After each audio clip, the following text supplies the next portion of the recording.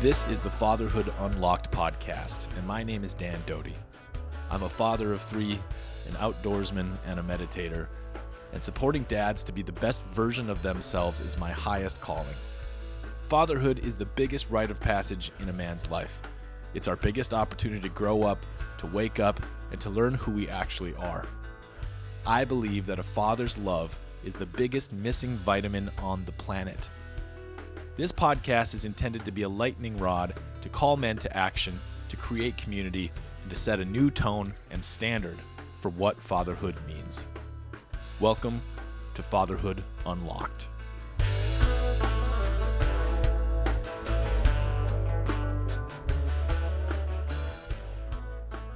Welcome to this episode of the Fatherhood Unlocked podcast. My name is Dan Doty. Today, I will be speaking with Kyle Kingsbury. Kyle is a former football player and was an MMA fighter in the UFC for 6 years and is currently retired from that. Kyle has a podcast called the Kyle Kingsbury Podcast, and I know him from the realms of On It and Fit for Service. And Kyle and I have kind of been circling in similar arenas for a while now. I'm grateful for Kyle to be on the show and to sort of go on this journey with me as we inquire into what fatherhood looks like these days, what might it look like in the future, and how do we fit ourselves into this wild fucking world right now and do the best job that we can for our kids. Not to reduce it to any sort of real primitive means, but I guess that's exactly what I'm doing. But if you look at Kyle, he's a giant fucking man, right? He's about as masculine. He looks like a Norse warrior. And to have the conversation with him about, I believe we span the spectrum pretty well, and I think maybe it's obvious today, maybe it's not, but conversations about what's possible for men these days, I think we still need as many as we can. And especially when they push the boundaries of old stereotypes, right? Kyle is both obviously a very, very strong and even dangerous man in some ways, in a practical way, but is just so open-hearted, so connected, so grounded, so into being a dad, and so straightforward about it all. It's deeply refreshing, and I think I'm proud of the conversation. I'm excited what you might get out of it. Before we dive into the conversation, I'm just going to bring up one event on this episode, and that event is called Force of Nature. It's May 26th through May 28th, 2023, and it is located, it's an event that I hold on an island here in Maine. I live on the coast of Maine, and there's thousands of islands off the coast here, and on these weekends, 15 men come together and we get on a boat. We have a little bit of gear and we get dropped off on the island. And it's a process of initiation. It's a process of coming together as men to really take a deep, close look at who we are and how far we've come and what's left to do and where each of our sort of personal and collective evolutions are at. It's a challenging weekend. It's wildly fun. It's a mix of adventure on the inside in your soul level and adventure on the outside with your body and the fire and the stars and the ocean. I got some of my best guys along for the ride to co-lead this with me, Devin and Corey. I am already super excited for this. So you can find more about this on my website, dandoty.com/forceofnature. Oh, one more little announcement before we get going with the show is that we are going to start trying out some shorter content on the podcast as well. The intention here is to do some Q&A, some question and answer, and we have some good questions already submitted. So we're in production already for our first episode. The idea is we'll throw these out in between our regular weekly longer conversations. I'm going to shoot for about 15 to 20 minutes for each of them. So for now, maybe keep an eye out. Maybe you'd enjoy that. There are going to be questions around the topics of fatherhood, masculinity, spirituality, emotionality, all of the stuff that we dig into on the show. No question is too big. No question is too small. Anybody can submit. If you want to, please go to the website Dan Doty, and there's a Talk to Us button or Talk to Me, reach out. Anyway, you get it. Go to the website. There's ways to connect, and I'd love to hear your questions and give some time to them on the air. All right. I hope you enjoy this conversation with Kyle Kingsbury.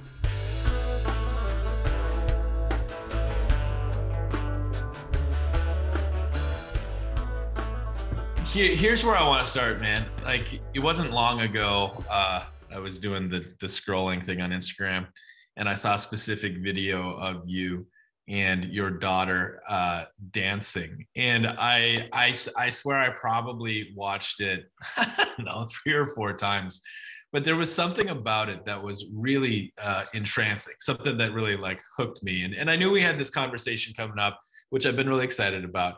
But there was something just in, I don't know, the way that, in that very casual sort of familial environment of being with your daughter, it really got me, man. There's something really fucking cool about it.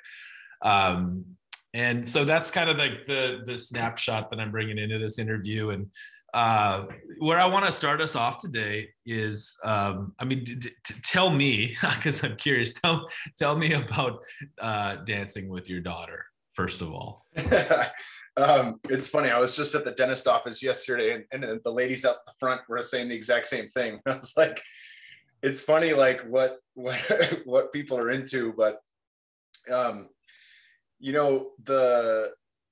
there's a million ways to take it, but I think like from what would interfere with that, right? Because it's such a natural thing. You watch kids dance, and you're like, why are they so good? Why? Oh, because they're dancing without a give. They don't give a shit, right? They're dancing without a care, and they're just exploring their bodies. And because of culture and school and all the things, like, oh man, you're gonna be a dork over there, just stand with us, that kind of thing. Like high school dances and shit like that. We get so in our heads about what natural movement looks and feels like, So I think, I was petrified to dance with girls when I was younger. And then, just from being at a lot of the ecstatic dances and things that we do with Fit for Service, like you're taught, like, if that feels fucking weird, do that thing. If you think like, oh man, I look kind of feminine right now, like, no, do that thing that's uncomfortable. And when you explore that, then it becomes more freeing. It's like, there's an old Native American saying about, a sick person. It's, when did you stop dancing? When did you stop singing? When did you stop celebrating life? When you think about that, I don't want that to be one of the reasons that I get sick. I don't want that to be one of the reasons I lose my love for life. And having kids, my daughter's going to be 2 on 4th of July. My son is awesome. Like, he was one of the reasons where I was like, fuck yeah, I want to move like him. And he's 7 now. So that's 7 years to practice with the kids, but it's just one of the coolest things. You put on a tune, and Wolfie is just like saying her first words, so she was like, good one. We got a good one, right? So the second she likes it, if she starts moving her body, she'll find me. We got a good one. Like that means like, get up, and she won't let anyone in the room, if they're just sitting hanging out, she won't let you sit down and not dance. Like it's time to dance. When there's a dope song, it's time to dance. So I think that was fun. And then my wife got some of those like ribbons, the little flags, for Bear. I think he used those for a Maypole event when he was in school a couple years ago. And those are fun too. Kids love that because you just spin around and they fly through the air and there's different colors. So I think part of dropping the guard of how I look, or how does this appear, like if that's just, there's no room for that chatter anymore. If there's too much medicine in those experiences, when I can let go of all that shit and just move freely. And then it's just as awesome for me as it is probably for my daughter, who has none of those thoughts in her head. She's right there with me. I'm with you. I'm so with you. Tell me more about what you mean there. Just as awesome for you as her. Like, I'm with you.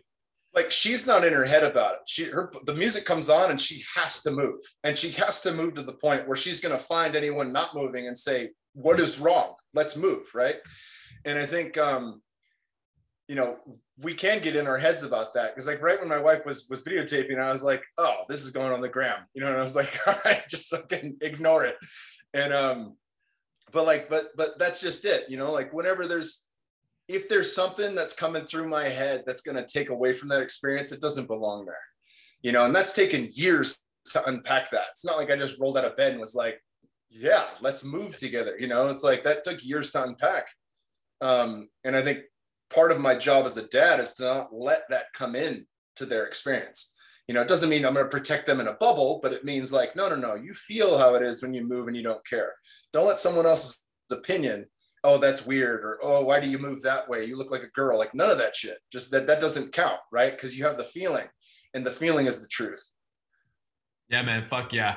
I think now thinking about it and talking to you about it, there's two things I think that struck me about it. The first was just the obvious sort of, you're this, giant fucking bald hulk of a man, and then your tiny little beautiful daughter, and just there's a like a difference, a polarity there, which is just obvious to the visual eye, right? But the second thing, I think, yeah, you're naming it, was this just sense of spaciousness and freedom, and you could almost feel the, I don't know, the permission that was given both to you and your daughter, and how safe, and just and just from my perspective, I think that's one of the most, I don't know, enriching things we can ever offer our children, and really anybody around us. So yeah, fuck yeah, kudos to you, man. That was cool to see it. I'm glad you shared it. So, I mean, you said a little bit, but tell us a little more just about your kids. Who are they? How many you got? You got 1,000 of them. You got two of them, I think, right? But tell us about your kids. Yeah, we had Bear in 2015. He just turned 7, and Wolf, like I said, she's right around the corner. Maybe after this podcast releases, she'll be 2. But 4th of July, she turns 2 this year. And we didn't plan to have them 5 years apart. That's just how it worked out. We were trying for a couple of years, and then she came exactly when she was supposed to come, smack dab in the middle of quarantine. Like right in the summer of 2020. And I was like, cool. Well, souls still want to incarnate now. That gives me some hope. It's like people just pulled the plug and were like, fuck that, we're not going to Earth. My son it's funny because he's like me when I was a kid. He's pretty sensitive. Like if someone mocks him, he goes fucking 0 to 60. Don't mock me, Dad. So like that's been a lot of lessons for me to like not push him the way I would, like other people in the locker room, that kind of thing, like to let go of some of the jock stuff and just really attune to that sensitivity rather than trying to squash it. Yeah. And at the same time, he loves jiu-jitsu and Muay Thai. He's a bull in a china shop. And having the little girl, it was like the, picturesque, like compliment to that. Her yin feminine energy is just, it's pure medicine for me. I remember there was a point early on when we had Bear, I jumped on modafinil and nootropics and a pot of coffee, like every biohack that I could to somehow deal and cope with the lack of sleep. And that worked when I was 35. But now at 40, I tried to run that back and I just felt cracked out. I didn't feel like hyper brain activity and like I could make it through. I felt tired and wired. And like, this isn't the experience I had with Bear. I probably shouldn't be doing this. And I remember my wife being like, here, hold her. I got to go to the bathroom. And I was like, and I grabbed her and I was like, I don't want her to feel my heart rate this high. I don't want her to feel me like freaking out. Yeah. And just her presence totally reset me. It was like I hadn't even had, it was like I had a full night's rest, no modafinil, no coffee. And it was like she was giving me permission to be tired. She was giving me permission to just let my natural state come through.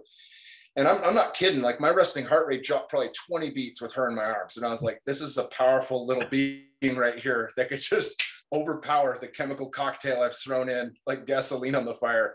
And I have a, she is really like the perfect complement that's made our family more complete. Oh, that's beautiful, man. So, we're on similar sort of schedules in life. We're about the same age. I have 2 boys. My oldest just turned 6 and my youngest is 3.5. I'm sorry, not my youngest anymore. My middle child's 3.5. But then I had my first daughter in January. And so Wilderness is 5 months old. And it's just so timely, man. Like literally 2 nights ago, my wife and I were in the bath. Everybody was sleeping and the baby woke up and she's teething and like pretty fucking painfully teething right now. And I went in there and, scooped her up, and it was like, I don't know why this was possible, but I literally I comforted her and I held her and I was just so soft and tender. And then we're sitting in the rocking chair, and then literally I felt and kind of watched like this, like it was almost, I guess it was probably oxytocin, but it was like we imprinted on each other, man. I was just like, watch those, just like, she's like, fucking rocked my chest. My heart just went fucking wild. And I'm just like, oh my God, I'm like here for it. And like, honestly, since, I mean, we've been, you know, connected before this, but since that moment, the last couple of days, like I get the chills. Like I walk in the room and she like looks and smiles and she gets all wiggly and I'm like, it's fucking crazy, man. Like it just happened. Like the imprint, something just happened between us. And man, I think I'm on the beginnings of another life change for my own, another transformation. I don't know what's even gonna happen to me. So anyway, yeah, little girls, man. Geez, this is new territory for me. Yeah, it's new territory for sure. I remember changing the diaper and I was like, oh, there's rules about which direction to go. And I was like, it's so much easier with boys, you know, like I didn't have to think about any of this stuff before. And then I didn't want to, you know, you don't want to give them infection or any of that stuff. So you're like extra careful and slow and they're still wiggling, kicking their own shit. Yeah, it's funny, like the little things there. And, you know, she's still, I'm sure like Wilderness will be, you know, she's very much a tomboy, very much wants to play in the mud, do everything her brother's doing, you know, and I think that's one of the cool things about, you know, having it set in that way where you've got older brothers to the younger girl, and boys get to, you know, boys are very quickly forced to learn how to be gentle and forced to learn how to really care for someone else. And that protector role that's so important for a man to understand, not only for themselves as a human being, but like for the greater good. They have that right there baked into the nuclear family. And I think that's a really cool thing too, if it works out that way, you know? Yeah, man. Did you have sisters or did you have some of that caretaking part of your growing up, or was it new to you? Yeah, I have one sibling who's a year younger than me. I mean, like 13, 14 months apart. Yeah. And just a year younger. We were always at each other's throats, but you know, all through high school, like the game was different. You know, it's like her button heads at home and then anyone looks at her, you know, when I was in school. Yeah. And it's, you know, so I've always looked after her and she's awesome. She had a son 9 weeks after Bear. So both my wife and my sister were pregnant at the exact same time. Wow. We were living in California. They went through it together. During my sister's delivery, I was there with her husband, hoisting a leg up, telling her to push so she wouldn't get C-sectioned. And, you know, so very much involved with that. And then her next birth was 2 identical twin boys. Wow. And I was like, this is going to be mad. And that was only 15 months later too, right? So she went back to back with 3 boys. And then, sorry for the dog barking out there. Okay. Apparently the wife didn't take them. And then she finally just had a little girl, little Riley, who's now just like this perfect little peanut, this little chunker with 3 older brothers that are just nonstop headbutting, biting each other. So it's pretty cool to see that work out too. Damn. Are you close geographically to your sister? Is the whole crew around? Yeah, not anymore. You know, I left California. I kind of fled California in 2017 and beat the rush here to Texas. But we get out there once a year. They're coming out here early August. I got their whole family flying out, so I'm super excited for that. Yeah. And we'll Schlitterbahn, the farm, just give them the Texas heat experience, you know, and do everything we can with them. Nice. So just so you have a sense of, you know, where I'm, what my intentions are with this podcast and this project that I'm doing, you know, I'm curious about men's experiences as fathers, not just the nuts and bolts of how we do it and, you know, how to be a good dad in sort of that surface level. But what I'm really after is just the transformational capacity of what it actually means to go through the process of having children, of taking on that responsibility. And it's my, I don't know, I guess part of my thesis here is that I really do see fatherhood as probably one of the most effective and powerful rites of passage and sort of just gauntlets of growth that we could ever go through. And it's been true for me, and it's been true for a lot of my clients and all of that. So this next sort of series of questions and what I want to go down is just to hear more of, you know, your transformative story, like what it's actually meant to you, like the good, the bad, and the ugly, and all of it. So here's what I'm curious about. Like, who were you right before you had your first kid? Like, who were you? Where were you? What guided your life? What did you fucking care about? Like, I'm just curious. Who was the dude? Yeah, I mean, depending how far back you go, I grew up in California, played football since I was 10, finished at ASU, was pretty depressed about looking, whatever desk job I was going to get and missing out on the camaraderie of having a team and the physical nature of wanting to express, my athleticism over and over again and not really having an outlet for that. Got into mixed martial arts, ended up fighting in the UFC for 6 years. And I had a boxing coach who was a Native American and Mayan elder who would bring me out for traditional sweat lodges and the ritualistic use of plant medicines. And so, seeing where I was at, I was working at a strip club, bouncing and bartending and managing on weekends the entire time I was in the UFC. My wife, who is just, I'm so blessed by, lived with me in my mom's detached garage for 5 years while I was struggling to make it as a fighter. And, at 32, I retired pretty damn young for a fighter. A lot of guys stretch it in their 40s and still do well in their 40s. But I could see teammates and other people that I was familiar with that had similar experience. They were just a few years older and they were starting to slip. They'd slip in conversation. I mean, I do it plenty on the podcast. So it's kind of funny that I mentioned this, but it's like, what was I saying? I had guys, what really cemented it was I had a friend forget we were talking, not forget his part of the conversation. Like, hey, I think I just said such and such, bring me back. He would just blank stare, forget we were talking. Yeah. Oh, hey, what's up, Kyle? They're like, whoa, like fucking 2 minutes. We were just talking. I was like, so that scared the shit out of me. And, MMA is not as bad as boxing, but it does take its toll. And really, I'd focused so much on optimization and being the best athlete that really showed me the next doorway of what I was going to learn, which was really about longevity, how to repair the brain from TBI and CTE and things like that. And that led me further into plant medicines. It led me to hyperbaric oxygen and float tanks and you name it, but anything that could help fix the damage that I had done.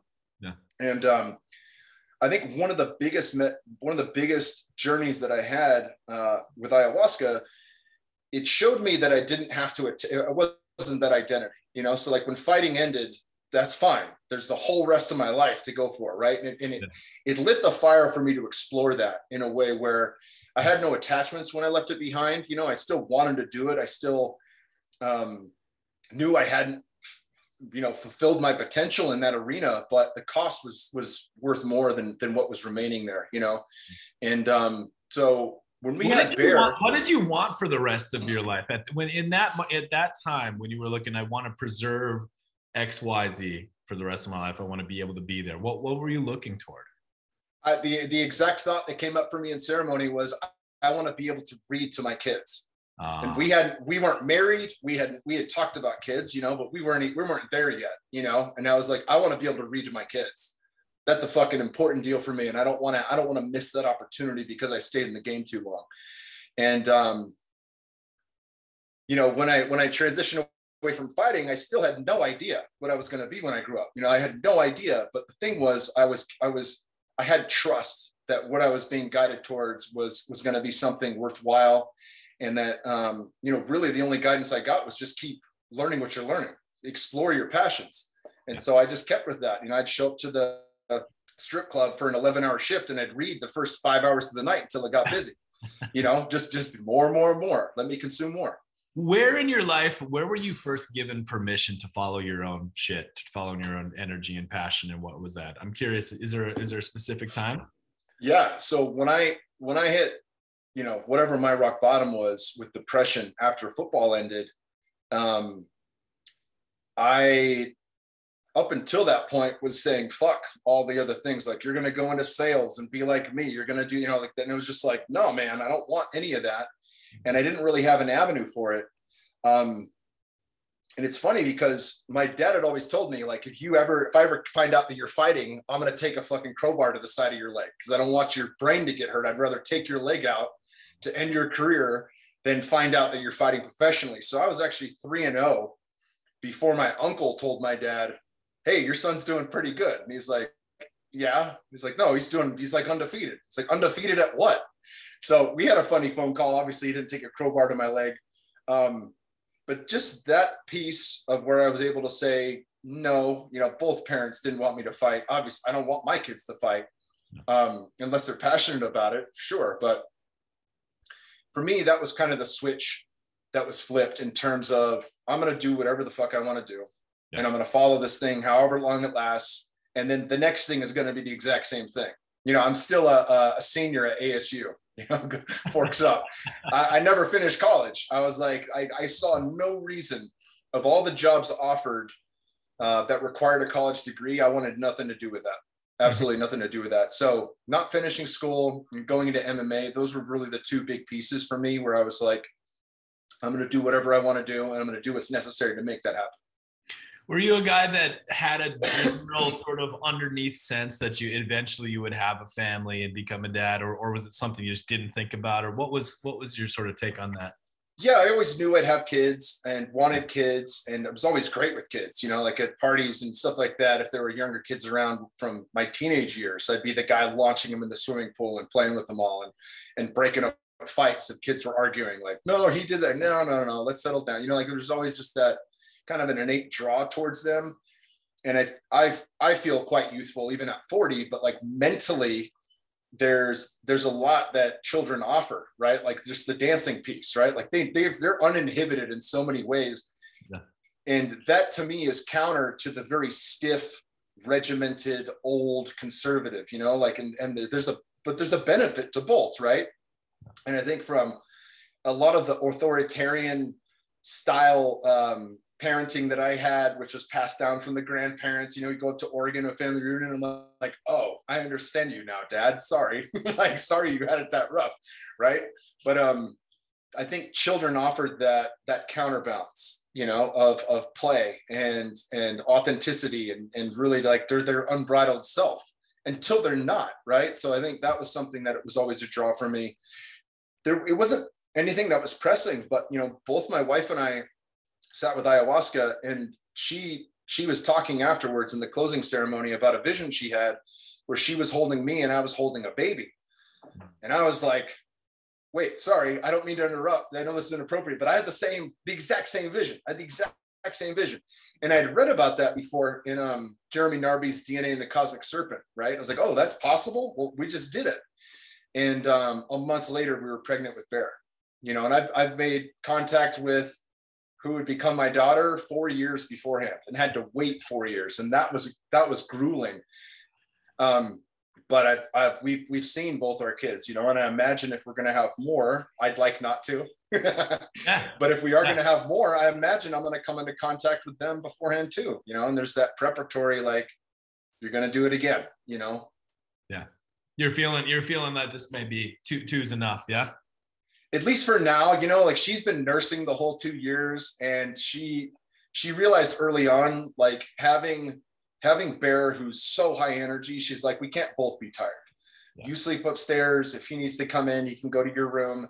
But I can handle this. I got this down, you know, and just give me breaks during the day where you can. And so that's really what we've been doing since Wolf was 6 weeks. Yeah. So I was in there, you know, on the front lines for 6 weeks. And then she saw like both kids are being impacted by this. You're being impacted by this. Your work is. Yeah.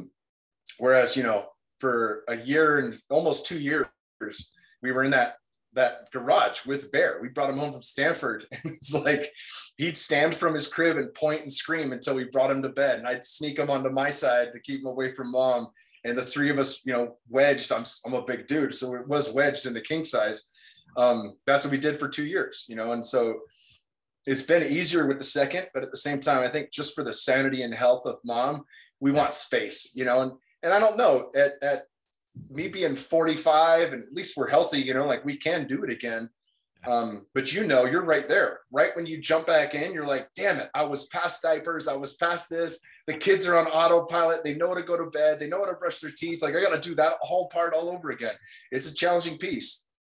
Yeah, no, it's a wild time. And I think we're probably done. I think 3 is plenty for us, but I'm also an idiot. And so I don't we were driving to the beach the other day, and I think we both had the same, actually similar to the ayahuasca, like my wife and I think having kids does sort of even tighten energetic bonds. I mean, it's just, we have so many fucking thoughts at the same fucking time. It's just it's ridiculous. But anyway, we both had I had the actual authentic feeling come up like, oh man, I could have another kid. I was like, shit, I shouldn't say this out loud, but she just told me that the other day, and I was like, am I in bizarro world? Like we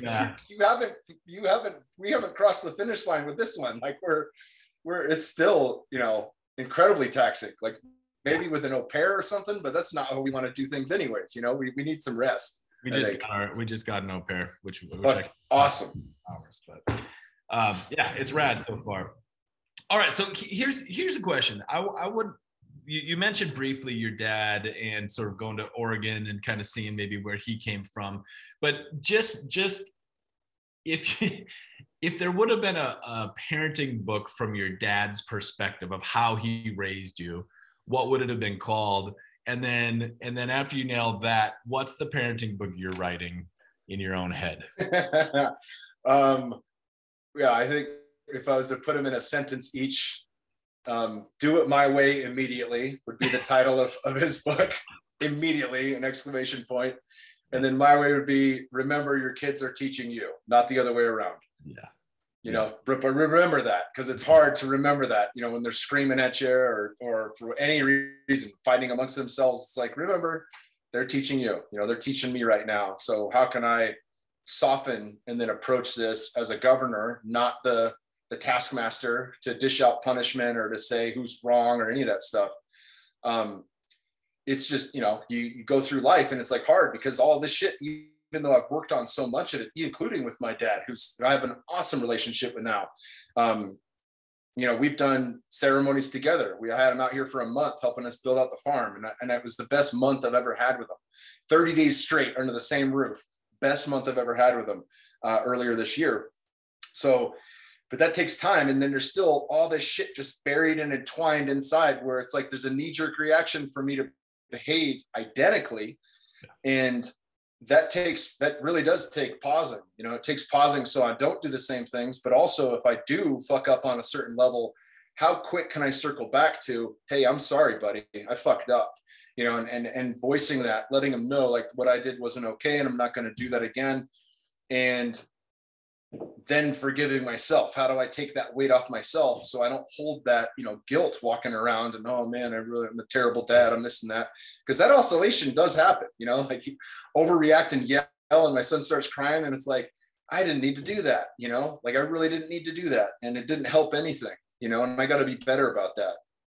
I'm going to jump in and interrupt this conversation just for a minute. And I want to tell you about a course that is online and you could have in your head and in your hands and on your phone, honestly, in less than 30 seconds if you'd like it.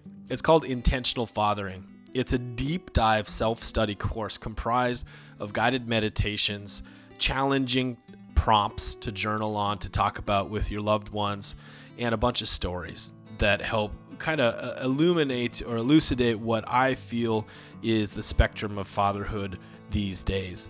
It's delivered to you like a private podcast. You sign up, you click the button, and it shows up in your podcast feed. And I put a lot of heart and a lot of time into it. I'd be honored if you do give it a listen. Give me a shout. Give me some feedback. Let me know how it goes for you. So it's called Intentional Fathering. It's on the Dan Doty website, dandoty.com, dandoty.com. Check it out. Yeah, I mean, that's fucking common, man. I mean, it's the same thing for me. Actually, in a conversation with the group recently, we talked about that cycle, but then also talked, and you just named it, sometimes the propensity to kind of indulge in the shame and kind of like stick with the, like, oh, I fucked up, I'm such, blah, blah, blah. I think it's also interesting to realize it's easy for some men to get caught in that space, and that's not serving anybody either. You just kind of got to keep going. Just because it might be so yours is remember your kids are teaching you, your dad's is do it my way immediately. How about one more generation older, like your dad's your grandpa's generation? Is there any way to what do they say, it's the old quote from the Bible, spare the rod, deny the child, or something like that? Like that's I think that'd be it right there. One of my dad's hardest memories was because he was the oldest of 5 kids. he was in charge of disciplining the other kids at times with a switch, like basically a whip. And that, he said, fucked him up worse than a lot of things, because those are his siblings, so to be put in that position and then forced to do that, or else, knuckle sandwich, something like that. Like that's hard for me to imagine that. That's fucking wild, man. That kind of shocked me. That's intense. So I don't know. Yeah, let's just get, what do you think's going on? So this is one of the things I'm so curious about, like really just fundamentally curious about generationally, how we parent, how we show up. It's my belief that like, everything we put in the world and everything we do in our career is impactful and all that. But I really think on like a big, deeper, slower level, like we're shaping the world, through our children very, very strongly. Right. So yeah. So if that shit's going on 2 generations back, just like violence, I guess just straight violence. And then your father was like, the next phase. And now here you are showing up very, very, very, I mean, my words now, but openly, warmly connected, learning from your children, seeing a very different shift. How do you make sense of that? I'm curious what's going on there? What's your sense of that? Yeah. I mean, I don't know. There's obviously you look at things from the big picture, the world's different. Like, is it the cause of, world wars happening and the Great Depression and growing up in different times that lead to a stiffening and a hardening around how you treat something that's innocent and just learning? I think about that often, because I'm as I look at the world right now, it's like, hey, there's sirens going off in a lot of arenas. And when is that appropriate to engage them in that? And how do I bring that to them in a way that still shows them like there's so much to be grateful for? And we always have a choice, but I think about what life might have been like for my grandfather growing up. It's just a completely different time. It's hard to imagine. Right. And I look at my progression with, and my dad's progression, which was substantial, as those are huge, and not every kid has that background, and not every kid's dad has that background either. But seeing those leaps there, I listen to a lot of great thinkers, I'm sure like Daniel Schmachtenberger, guys like that, Jamie Wheel, and they're solving all the meta crises, right? Charles Eisenstein, he's coming on again tomorrow. Some of the most brilliant thinkers on the planet, and they're addressing, issues from AI to climate to you name it. And I think, one of the reasons that the ceremony of fatherhood is so important is because there is nothing more important than that. When you become a dad, like everything else is secondary. And when you think of most of the issues we have with today, with the ideology of separation, the ideology of I'm going to get everything I can and keep it for myself and not share. That was taught, there wasn't some innate thing, like that was a learned thing. And I think when we see the next generation, that's the greatest gift we can in solving whatever meta problems we're going to face. If you teach kids to have the ability to survive on their own, the ability to protect themselves, the knowledge, the old world knowledge of growing and cooking and their own food and really harvesting that, preserving it, like those are intangibles that are always necessary. It's just that for some reason, culturally, we forgot that. We think just because I can have Amazon deliver me food, that it's the same thing. It's not the same thing. Yeah. And that's one of the reasons that's drawn me to people like you, is because like you've been in that game, and now I'm like, with everything going on, I'm like, I better be in that game too. And I think the work that's required to shift that in the face of all these things, right? In the face of critical race theory and all this stuff that's just being fucking pumped into our children right now, there's never been a more important time than to really teach kids what is the way forward. Yeah. And that first is a requirement for me to live that. I have to be the living example of the way forward for them. Yeah, amen. I'm right with you. And so how has that, the ceremony of fatherhood and I guess this like crucible of growth that you've gone through as a dad, like what's that been like, man? How have you transformed since you've been a dad? Like who you were before, who you've become and who you're becoming, right? It's just a frame. But like what's been hard? What have you had to burn through as you become a dad? And again, like just to really fine tune it, like you said, it's what I'm just blown away by is the accountability structure that it means to raise children. But because you're right, it's not what we say, it's not what we do there. It's literally us. They're imprinting. They're literally like imprinting on who we are, how we are. And so, yeah, if the stakes are that high, what's been the hardest part? What's been like what's the biggest growth, and what are the biggest lessons you've learned, man? I think the hardest part is with Bear realizing, because you hear this in like spiritual terms, you hear it in parenting books that your children are a mirror. And the first time Bear tried to say fucking, he said fucking, but he was trying to figure out a way to use it. And I was like, oh, I say that word a lot still, don't I? And I love saying it on podcasts. I don't want to censor myself, but at the same time, what's appropriate for him, right? What's appropriate for him with the things that I'm learning about the government or the foreseeable future financially, like not appropriate yet. So really navigating my communication has been one of the first requirements, I think, with him. And then navigating my communication when it comes to discipline, because like I said, all those things were still ingrained. I thought I'd worked that all out, sitting in a teepee on ayahuasca. Like, no. That illuminated those things. It did not do the work to remedy that, right? Like I get to be the work that remedies that. And that's oftentimes a lot easier to say than do. Yeah. And so really it's really about how do I show up? It's easy, when I hit the gym and I come home and there's a big paycheck and all the things are just, everything's a greased machine working perfectly. It's very easy to soften and be there for him. And yeah, if I'm low on sleep and money's tight and all these other, I haven't worked out in 2 weeks, I'm not the same guy, so really especially the first 5 years, because it was right after I retired, there was still that drive to push myself 110%. I remember coming home from jiu-jitsu one day and after I retired, and he ran and jumped on my neck and I was like, Bear. And I was like,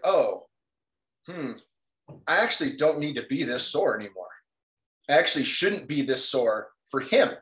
I don't ever want my son to feel like he can't jump on me or play with me because I was fucking training for a tournament. Like that's not my job anymore. I don't need that. I have equivalency that I'll never lose. And I need to keep my sword sharp, but I don't need to beat myself up the way that I did. And that took, I didn't have the attachment of being a fighter, but I had the attachment still to owning the same skill set.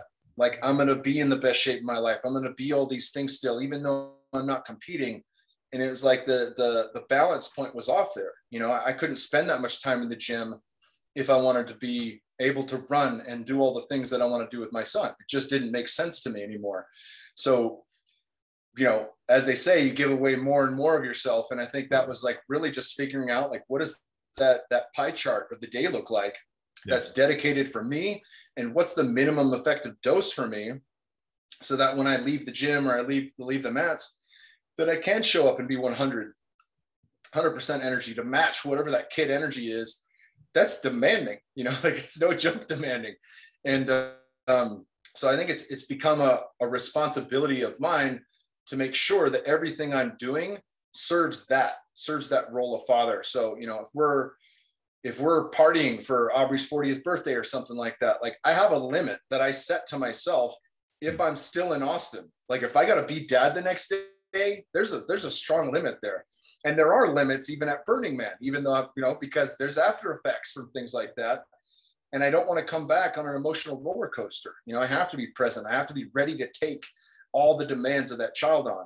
And so really the hardest piece in the first 5 years was navigating my personal schedule, my personal care, my personal demands, even from work. There's a point in time where I was like, I would rather make less money and have more time to be home and help my mom or my wife, who's a full-time mom, than make more money at the cost of seeing my kids. The time is too valuable, especially right now.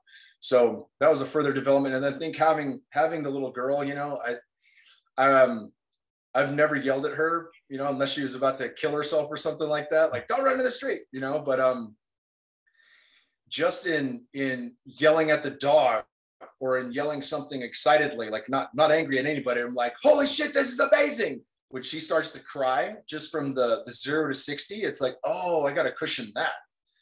You know, I'm not trying to prep her for people yelling. I'm trying to make her feel that she's in a safe environment at all times. You know, I want her to grow into her. I don't want her to be worried about, you know, like I walked on eggshells with my mom for years, you know, like I don't want her to walk on eggshells around me. And that's been a further one. It's still really refining communication and how I show up in all my interactions with them. What's the best part, man? Like, what do you just fucking love more than anything about family and kids, being a dad? Like, what gets it? I think it is those little things, you know, somebody who I'd worked with, a couple doctors here that are big into the biohacking scene and also now big into plant medicines. They had said, as soon as fear shows up or you know, rage, any of these negative emotions at their height, automatically you can reverse engineer it. You know, you listen to guys like Dr. Andrew Huberman talk about, you can reverse engineer the sympathetic and parasympathetic nervous system simply through breath or mantra or meditation, any of these things. And you can do it rapidly. So can you reverse engineer your feeling by engaging in the opposite? So one of the things they said is like, this does work. And what was cool, this woman, Dr. Micah Hamilton, was in the Navy for 30 years. And now she works with elite level people all over the world. And she's like, engage in joy, engage in the things that just fill you up inside. And I was like, is that easy? And she's like, it's that easy. And so for a minute there, it was hard for me to figure out, like, what is the thing that immediately cracks me open? And it's always with my kids. I could have the shittiest day when I come home and play Monster or grab one and tickle them and the little giggle comes out. It's like, the slate is completely clean. I'm right there with them. And all of that other stuff seems less daunting. Like, it's like, oh, okay, this is what it's about. This is what's worth protecting. This is what's worth fighting for.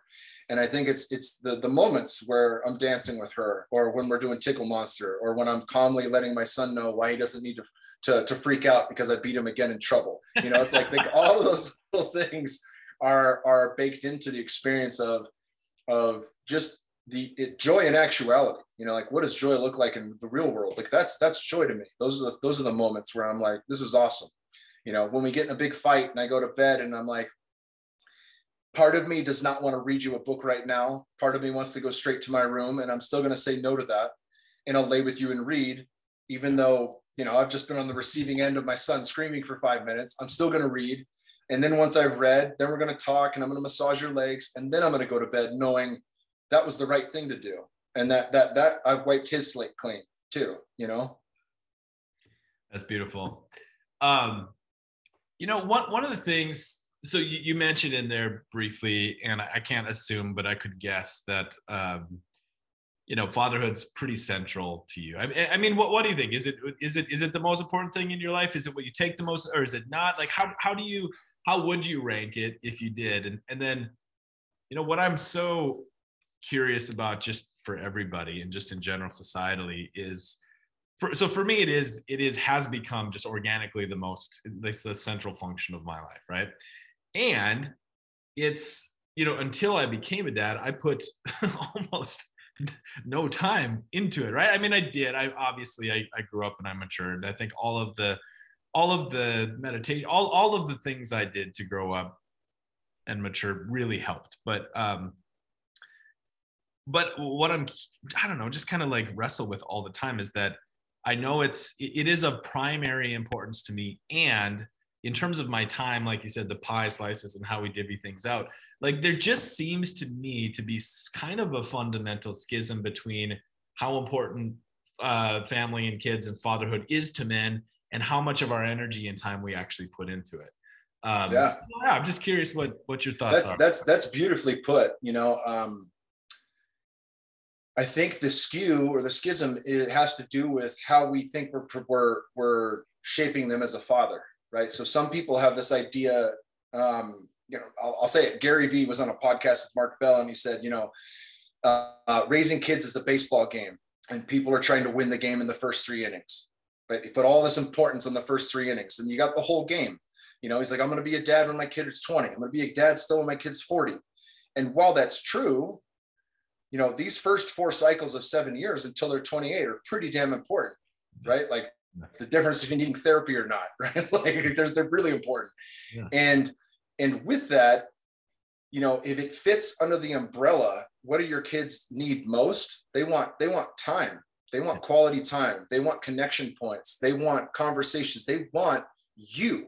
Yeah. No amount of money replaces that, you know? So if the idea is I'm going to leave this legacy for them behind, the greatest legacy is your time with them.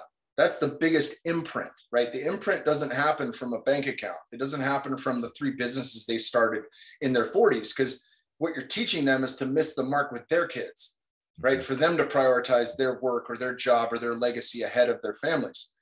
And that, I think, is one of the fundamental issues, right? Or the, I have to do X, Y, and Z in order to get this done. And it's like, there's always a way, you know, like I grew up on Spam and mac and cheese. I remember we'd get like a big ass kielbasa and they'd throw that into like the hamburger helper or something. Like that was the special treat, you know? Yeah. So, you know, and still in fighting. It's only very recently where I was able to buy a house and now, you know, we're building out the farm with Aubrey Marcus, and there's a lot going on there that I will be able to leave behind for them. But at the same point in time, that's not it. That's not the thing. The thing is the imprint. The thing is the time with them. And that's the most important thing. So, you know, is fatherhood the most important thing? It is by far. And I'll use that to fit in. Like, why is it important that I still take some time for myself to lift weights? Because that clears my mind and I'm a better dad because of it. I'm not going to kick my ass like I used to. You know, I can't do that either, because then there's a point of diminishing returns.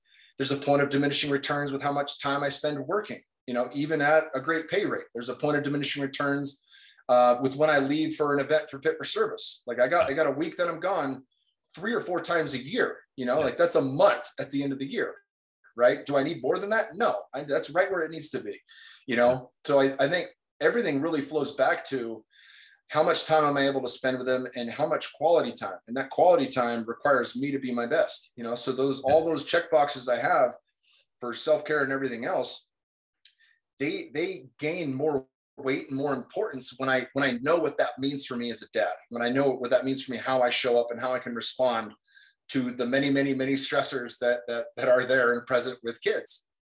Totally, man. I just had a memory that it must have been my son was my oldest son. My first was either a year or 2 old. And this was at the time I had launched the company Everyman and I was gone a lot. And looking back on it, I fucking was out of sorts. I was home not enough. I was gone far too much. But a mentor of mine at that time, because I was there and I was sharing this, you know, it was like men's work and men's groups, and so we were just there kind of sharing what the fuck we felt. And I remember saying, like, I think I'm fucking up. I'm not at home. I know I'm not giving my wife what she needs, and I'm really worried about this. And a mentor of mine actually said something like, he's like, oh no, you know, some study, you know, he quoted some study about, you know, a kid just needs to know you're there like 30 or 40% of the time. And if that's true, then they'll be attached and they'll be healthy. And I was just like, I don't know, something honestly in me was just like, who the fuck? And this man wasn't a father either. And I'm like, you motherfucker, you don't know what you're fucking talking about, man. You're like, I actually think I never really squared that inside of me. But yeah, it is crazy. It's 100% true that what they want is us. That's it. That's all they want. That's all they fucking need. So we kind of touched into this a little bit earlier, but what I want to sort of like get into for the last leg of this is I'm curious how you are thinking about, you know, you named a few things, but with what I would say is a very uncertain future, right? For humanity, for the world, for all things, but for all the different fucking reasons. I'm curious as, you know, what do you and your wife, what do you really kind of slow down and lean into and center as the most important things for your kids? Like how are you raising them? And it's just something I'm thinking about all the time. Like, how do we best raise for a future? And I'm guessing the future was unknown, right? I think that's part of the future is we don't know it, but it seems to me to be even more mysterious right now. So yeah, no doubt. I mean, education is a massive piece, and I found Rudolf Steiner's work to be incredibly helpful. Bear attended a Waldorf for a couple of years, and that was awesome. And then eventually, you know, with they're following CDC guidelines around masks policies and things like that. We pulled him out. It would have been his third year in kindergarten. We've been homeschooling for the last year and a half, and he's thriving. You know, I had a conversation with Dr. Thomas Cowan on the podcast, and he talked about unschooling. You know, like the book by Ivan Illich, Deschooling Society, is brilliant. And you know, really allowing kids to learn at the stages in which they want to learn. You know, and Thomas Cowan gave a great example of a teacher who had taught at Waldorf for 30 years, and then she left for the same reasons, and she started, you know, homeschooling a group of 4 kids. All 4 were unschooled, meaning between the ages of 10 and 12, none of them could read or write. Wow. None of them could read or write, right? They'd be in nature, they did arts and crafts, they did social interactions, but they didn't do any schoolwork.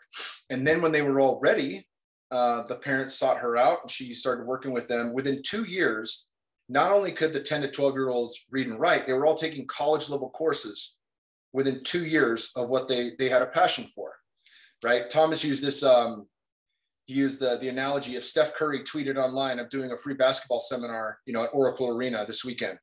It's like, how many people you think it come? I'm like fucking standing room only, like it's full. And he's like, cool. Do you think there's a discipline issue? And I'm like, no, there's 100% buy-in. And he's like, if there was one kid or one adult that was off. And I was like, that wouldn't happen. And he's like, no, they'd beat his ass is what would happen. Like, everyone wants to be there so bad. No. They would self-police the one that was being out of, you know, doesn't want to be there. Like, get the fuck out of here. You're not allowed. And so what he's getting to is that at a certain point, when you have full buy-in, there are no disciplinary issues. There's no such thing as ADHD. Like, all those childhood things vanish because you've waited for the kid to mature to a point where they finally want to know the thing, and they're willing to learn every little thing that goes into it. He's like, you know, how do you teach math? A kid wants to build a treehouse. That now you got to square root stuff. Now you got to find geometry and angles, and then all that stuff gets baked into the knowledge of how you build a treehouse, and then play with that thing for 20 years. You know, so really what he's leading towards is a bit from Steiner, which is, you know, kids have these cycles they go through every 7 years, and the better we can equip them at those ages based on what he knew 100 years ago, right? Like that actually does matter. And so for me, it's less of force feeding him at this age, as he's 7 right now, what he ought to do or need to do, you know. And it's like, that's kind of gone. If he wants to do Hooked on Phonics with us for a couple days straight, we'll do that. If he wants to take 2 weeks off, cool. He goes to the Muay Thai and Jiu-Jitsu twice a week, you know, and he does violin once a week, and we practice each day. And he loves violin. He's going to play the Star Spangled Banner on 4th of July. It'll be his first little performance. So, you know, music, spatial awareness, and body stuff, those are critical pieces for the development of a human. And so that's the only hard no we have is, like, you will play music until you're 18. You can pick your instrument, but when you pick an instrument, you've got it for at least a year. And you're going to do jiu-jitsu and Muay Thai until you have black belts, right? And then you can stop then if you want. Yeah. Because of the, you know, what I learned from fighting was far more important for me as a human than it was for, you know, any ranking or any of that stuff. However much little money I made, it had nothing to do with that. It had to do with me finding myself and me knowing that I could protect myself and protect my family. And I think it's such a critical piece, right? You don't see, you know, how many videos has Rogan posted of this little scrawny kid getting picked on, and the scrawny kid arm tosses some dude and rips his arm off. Like, you level the playing field with childhood bullying. And it's, you know, when I was training in jiu-jitsu, I was pleasantly surprised that one of the guys that I had fought with on the street when I was like 19 was training at AKA. He didn't recognize me. He was hammered when we fought. And the year after year that guy stayed in jiu-jitsu, he lost all of his assholeness, right? Like he just burnt off. It burnt off all the anger. It's humbling baked into the equation, especially jiu-jitsu, because you lose all the time. You know, I tap. I've been a black belt since 2016. I tap every time I get on the mat at some point when I'm training with guys good enough, you know? And so that teaches something, you know, the wins and losses are there. There's no participation award for it. You know, that's baked into the equation. But at the same time, humility is baked into the equation. How to go gently. Like, the first time, I'm 230 pounds. The first time I rolled with the high level female, I still have to tone it down. You know, I'm just going to muscle her and win. Like, what's that worth? Right. So there's so much more that is taught especially at a young age, on especially, most jiu-jitsu classes for kids is like tumbling, gymnastics, body awareness, those kind of things. And how to train with somebody, how to be an effective training partner. So if they tap, you let go, you're not cranking on stuff. And I think those gifts right now, he's thriving just from having that. He has more than enough on his plate. We have plenty of time to make it out into nature. We got this 118 acre farm that we're doing together with Aubrey. And, he comes out, we raised 38 chickens in our house in Austin before we brought him out to the farm from like 2 days old. Yeah. And, those little responsibility pieces that kids should have at various ages can become something that gives them purpose and meaning. Like, if I don't take care of them, they're not going to live. Like, it's a requirement of me, right? That's an important thing to be able to grapple with, even if it's not 100%, and I'll feed him if he messes up, having those responsibilities at a younger age is also really good. And looking at the world at large, I know I'm getting long-winded here, but looking at the world at large, as a provider and a protector, and an educator, really seeing supply chain issues, all the meat packing plants mysteriously go up in flames in the same year. Like, what is happening right now? Like, no one's going to say what it is. If you're not growing your own food, you better know who is. Like, I'll just put it that way. Right. So I think having the resources to start a farm, most people don't, but we're blessed to do that. And I think there's a guy who I've been following named Ice Age Farmer on YouTube. Kind of dark, but really to the point. And one of the things he said is those that are going to survive whatever the next stage of humanity is will become producers, meaning you're still going to consume, but you will produce more than you consume. Yeah. However that is, whether it's through clothing, quilts, you sell something on Etsy, you're producing more than you consume. And that's been a driving force in what I've tried to really cultivate on the farm and what I'm trying to bake into them. Produce more than you consume. I like that, man. I think I'm going to take that with me. I think that's a really simple sort of mnemonic to use for that. That makes a lot of sense. Do you, I don't know, do you feel afraid of the future for your kids? Do you have moments of just like, I'm scared that there's going to be fucking pandemonium and I mean, it already has been in a sense, but how do you square that as a dad? There's a couple things. I really grappled with this, during lockdowns. I mean, I treated COVID like everyone else. I thought this fucking bubonic plague is coming. We're gonna walk by dead bodies on the street. And when it wasn't that, and then some of the more, nefarious points were coming across from the narrative, and nobody's talking about zinc or vitamin D3 or the benefits of hydroxychloroquine and all the yada yada yada. I was like, this is a bit more wiry than I suspected it to be, and that really weighed on me. I wasn't showing up as the best dad when I had to carry that shit with me, worry and the fear. And the truth is that took a long time. It took like a year and a half for me to figure out I can't live this way. Mm-hmm. I have to remember the beauty of this place. I have to remember the joy. And that means participating in it. It means doing the ceremony when I don't want to, it means, but it's needed. Right. And I'm not saying just this for everybody, but for me, if I'm avoiding something because of the challenge, that's not the time. Right. I got to say yes to the challenge. And I have to prioritize how I take care of myself. There's a great movie I want to see. We haven't had time. The kids are going to bed later because they go to bed when the sun goes down. So like their circadian rhythm's good, and I appreciate that, but that doesn't leave much time for me and Tosh to watch a movie. It's like, well, if I do now, that means I'm going to bed at 11:30 instead of 10. That's a problem. It's going to affect my next day. It might affect my next 2 days, right? So all those decision-making processes fall in line with how can I be the best version of myself so I can be the best version of myself for my kids. Yeah. And I think that's been a guiding force. But as dark as things seem, and who knows? I mean, I don't even think we're at the worst of it yet, not by any means, from what I've been learning. That said, that just makes that much more important. There's one of the I forget the tribe, but I'm sure you've heard of this too, where the history of that culture in the writings from the Western people that spent time with them was that they danced when there was a celebration, they danced when there was conflict. Got it. And then they looked back, they danced way more when there was conflict than in celebration, right? Because you fucking had to.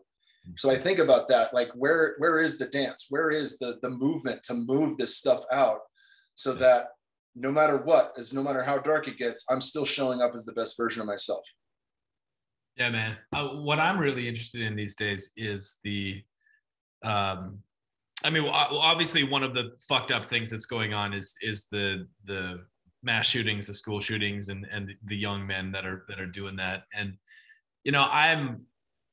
my work is mostly with fathers at this point, and there's just like this collective, I don't know, fucking freeze for parents who are taking their kids to school every day, dropping them off, and like somehow squaring that inside of them and being okay with it. There's just, I'm really, I don't know how it's going to happen, and I don't know what I'm going to specifically do about it. But there's my sense that being a dad allows us this, I don't know, experience of stepping the fuck up because we have to.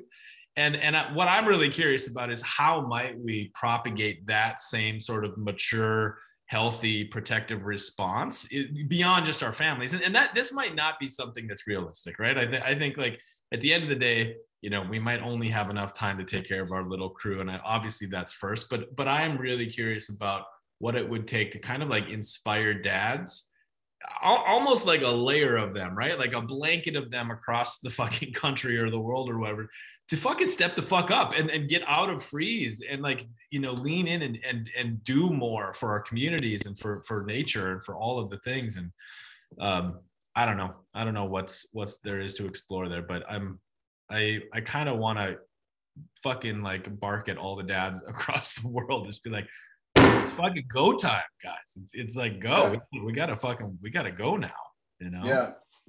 Yeah. I think for me, it's about equipping people, and Tim Kennedy was just on Rogan's again. He talked a lot about sheepdog response. I went to sheepdog a couple years ago and it just blew my mind. I mean, I had weapons training and things like that with different special forces guys and all hugely beneficial. But Tim's course, that changed the way that I interact. It changed how often I shoot. It changed the drills that I do. It changed the way how I look in my house when I get, if I did a course on clearing my home. I think giving people equivalency who want it, right? You have to want it. It's no different than weight loss. Like if you're just losing weight because the doctor told you to, good luck. But when you want that, knowing the right source, like if I want to experience plant medicine, I better have the good teacher. I better have a good maestro. If I want to learn firearms and how to protect people, I should damn sure get some really good training in that and then keep that training up, right? Keep the sword sharp. If I want food security, I should know my farmers and I should go and help and volunteer and get involved with them or start my own little garden, right? Which we have here in our little 5,000 square foot suburban back patio. Like there's all of those things put skin in the game. And with that skin in the game, as long as you continue that, you're starting you've effectively planted seeds in different departments that actually matter. They matter in the long run with how safe you feel inside. If I don't feel safe, my kids are not going to feel safe, so I have to feel safe in order for them to feel safe. That might mean stocking, a year's supply of food in the pantry. Like it's different for everyone, but those things do matter, because if not, you just like a background app just running nonstop. It's going to take away the bandwidth for your ability to be present and to make good decisions in real time. Yeah. All right, man. Well, I think my sort of last sort of question here is I want to give you some open space to, I don't know, to just without holding back, give some fucking advice to the, ideally in the future, the billions of dads who listen to this. Give them the best of what you got. What have you learned? What do you lean on? What's your core? What do you have to share for what's worked for you, man? Yeah, a couple of books that really changed my life were Hold On to Your Kids by Gabor Mate and his son Daniel, and then Another Doctor. Gabor Mate has obviously been a huge influence of me in the plant medicine game, but he's a psychologist from Canada. And that book illuminates so much on the importance of holding our kids. And that's a hard thing for parents who didn't have that from their parents. It can be a hard thing. You read the 5 love languages, you've got touch as one of them, right? Touch, quality time, acts of service, these different avenues. And maybe your kids don't want touch in the same way if that was their priority, but literally holding on to your kids, like building that healthy attachment. You mentioned attachment, like that whole book is on attachment and what a healthy parent-child attachment should look like. And what happens when that isn't there is they look for peer attachment. You know, it can go all the way to gangs, but it can also not be at gang level and still not be connected to you as a parent, and be somewhere in the middle where they don't give a shit what you say. All they care about is their teachers and their friends, right? And you don't want that either. Again, it's not as bad as gang violence, but at the same time, that's not the healthy bond that you want to create. And that's been something that's really helped me in life, because my son's main language is touch, you know, and I know that's one of the ways that I can soften through when we're both up here in our heads and shit's vibrating at a high level and it's not the best time to talk. Like, if I can just calm him enough to hold him while he cries, or massage on his legs and let him breathe with me, you know, and most of the time he's like, no, I don't want to breathe, you know, but as long as I can put hands on him and slowly massage that, move that energy through his body, that softens him. And then it softens me, right? I'm getting oxytocin as I massage him. And then from that place, we can actually have a better conversation. The other book that's blown me away, and he has a fantastic podcast. It's from Kim Jong-Pain.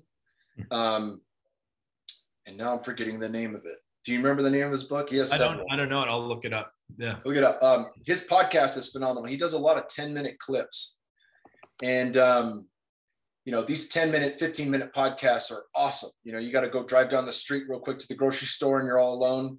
Throw it on. Like, you get, so there's so many nuggets. Discipline? Is that what you're the soul of discipline.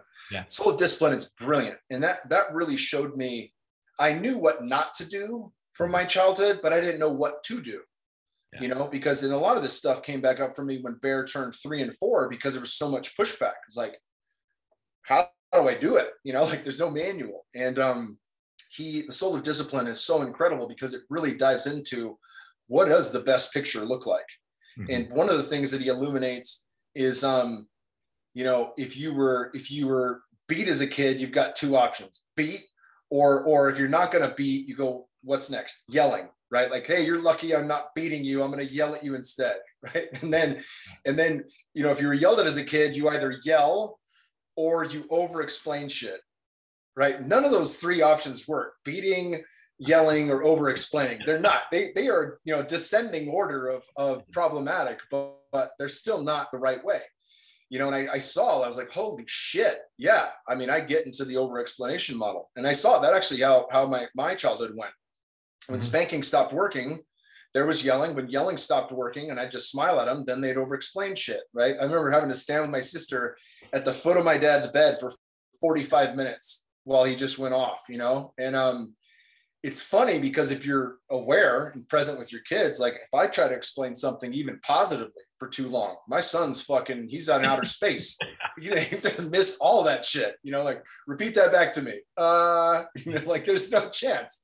So it doesn't work, right? And I think the beauty of the Soul of Discipline is that he shows you the working models of how to relate to your kids, how to communicate with them, what's too much, what they can handle at each stage of development, you know, how long can they handle, you know, the conversation at that stage of development. I think all of that was super important for me and can be super helpful for dads and moms. But yeah, the podcast too, they're so short. They're just like, you pick one up and you're like, shit, I'll do that, you know, and then, like, there's a doorway out. There's a better way. And he's got so many of them that, you know, there wasn't really, I couldn't go 3 pages without the aha moment, you know, in that book. So I think those 2 are really important things for me as a dad. And then, you know, the reminder, because we are on this cyclical pattern of time where we get to re-experience things, hopefully as a different person with greater awareness, and do it better the next time we go through it. But to not stay anywhere in the negative. Like, if you fuck up, the faster you get to forgiving yourself, the better you're going to be at dealing with the next issue, the better you're going to be at dealing with any of life's issues. You know, to soften, I talk about this in relationships a lot, like, to let go of the need to be right, you know, especially in the world of debate and online, you know, finger pointing. Like, if you can let go of the need to be right with your kids and your partner, you've already accomplished half of the win right there. Right. I had one of my coaches said, you know, we move from rage, which aims to destroy, to unclean anger, which contains blame and resentment, and it aims to hurt or harm, down to clean anger, which aims to resolve. right? So anywhere I'm at on that scale, I got to work myself down to clean anger, where my aim is to resolve. It's not to be right. It's not to say blame or any of those things. Like, it's just simply to resolve the issue where both of us come out of it better. So that's a good working model that I've run through as well. You said something in there that piqued a thought in my head was, do you think, and it sounds like maybe the Soul of Discipline has some of this, but do you think that people have a model of excellence in parenting or raising kids or being a dad? Do you think that that's something that, I mean, do you have one, or where do you look for that, right? If we don't, I mean, I think, obviously families are such personal things, and in today's world with Instagram, everything's a little bit different, but it's interesting to me how that gets propagated and shared. What being a really fucking good parent actually looks like, man. It's not something I think everybody has access to. Well, I'll give you an example. One of my closest friends out here, John Callahan, he's got 3 kids. He was the first family when we moved here in 2017 that we bonded with. And he's 10 years older than me. He's got a son that just graduated high school. He's got two kids in junior high and high school now, 2 boys and a girl. And I went for a hike at a Turkey Creek Trail with him and Bear, and Bear got super pissed. And I got down on my knees, so I wasn't staring over him. I got down to his level and just let him dump and fucking scream and yell at me and all these things. And he's like, dude, 30 minutes after the fact, as if we'd resolved the situation, he's like, maybe that's it. And I was like, what? And he goes, maybe as a dad, it's just our job to let them vent all that, to be the safe place for them to get all that out. And then they just fucking return back to normal. Yeah. And who knows if that was really about not being able to have a snack until we got to the end of the road or not, right? It's likely some other shit that was unresolved. And they do talk about that in both those books, Soul of Discipline and Hold On to Your Kids, that the big cry, it's not just the event that just happened. It is carrying the weight of all the things that haven't been processed yet. And when you allow that to process, then, your little baby shows back up again, So I think of things like that as ultra important. And that's, again, like me learning in real time, me softening to see what my kid wants to teach me next, And if I reverse that, was I allowed that space? Fuck no. That didn't bode well. That didn't bode well for me as a human, to not be able to share my voice, incorrect or not. It doesn't, like to grant them that space and access is super important. Yeah. Yeah. Last night at bedtime, so Jude, my middle kid, he's a fucking wild one. And he gets angry. He's had a temper since he was like 3 days old, right? He has a lot of it. And, but man, it fucking broke my heart last night. So we're going to bed, doing the bedtime routine. And right now, so we read books, but the brothers sort of have this competition thing, like who gets to read the first book, who gets the first snuggle afterward, right? Whatever. And Jude just threw it fucking down. He's like, fuck it, I'm not having it. I want my way. And he just had a total, he lashed out big time. And I just, I hung with him and we sat for a while. And I tried to make a joke. I tried to sort of redirect and things. None of that was where he was like, fucking, I'm mad. But we held it long enough. And then he said, can I have a hug? And he leaned in, and I've never heard this from him before, but he says, Dad, I hate being angry. He's like, I hate it so much. And he just he broke, man. It was one of the most tenderest places that I've ever seen him in. And it was just this recognition that, this is a pattern he's had for 3.5 years now. He gets really mad. And this was the first time I've ever heard him feel that and say that I don't like it. I don't want to be. And I was telling my wife later, she's like, yeah, man, it sucks being angry. It's not a fun thing to be angry, but that was a really beautiful moment. There's a kid's book called Jilly's Terrible Temper Tantrums. And it's about this little female kangaroo, right? Yeah. Well, in that book, the resolution through all of the work with Jilly is when she can catch the emotional state and not like it, and then ask to be held. Right. So that happened, right? That's the resolution. That awareness is so massive for young people to come to that. Yeah, man. Well, this, that's what my intention with this show and this project that I'm building right now is exactly what we're doing here. And I really appreciate you taking the time, because it really is my belief that we're talking about the most important shit here. And, I think men are evolving in a way and becoming more verbal and learning from each other. But this is an area that I want to really kind of break open and create a space for people to really get critical about and really get creative in. So thank you, man. And it's obvious that your care and your dedication to your kids is just so blatantly obvious in every direction. And as we wrap this up, the last question I have for you here is, it is about, your spiritual life and your spiritual practice and your spiritual understanding of things. And I'm curious how you weave your children into that and how that plays out. Yeah, it's interesting. My parents did a good job of, that we went to Sunday school and stuff like that when I was young. And then when I kept getting kicked out of it, they were like, all right, we don't have to go to church. But they were into all sorts of shit. They were learning about psychics. They were doing transcendental meditation. My dad did that for 20 years, studying a lot of the Eastern mysticism and religion out there, from Buddhism to Hinduism, and just trying to expand, searching. We're all searching.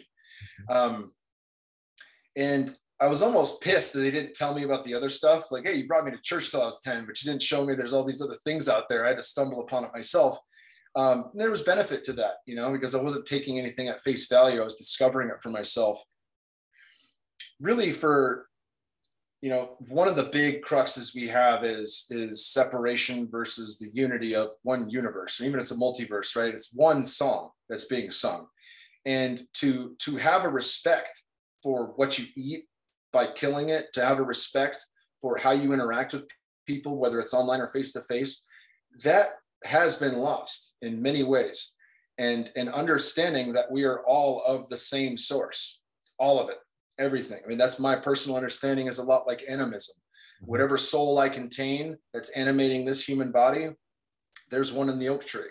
There's one in the ayahuasca vine. It's fucking everywhere. The whole thing is source. And that's really the only thing that I've given to my son, is that understanding. There's a lot of people that will teach you that God sits outside of you, somewhere in the clouds or somewhere else. It's in you. It's in everything. Everything you see is that. Yeah, beautiful. All right, man. I'm empty on my tank of questions. Huge appreciations. Thanks for your time, and thanks for being a guest, man. Absolutely, brother. Yeah, it's an absolute pleasure. Thank you, Dan. Be well, dude. Take care. Alrighty, brother. Bye. Thank you for listening all the way to the end. I appreciate you. Please take a minute to leave us a review. Share this podcast with others that you think would get a charge out of it, and keep following along. We're going to keep running. All right. Thanks, everybody. Goodbye.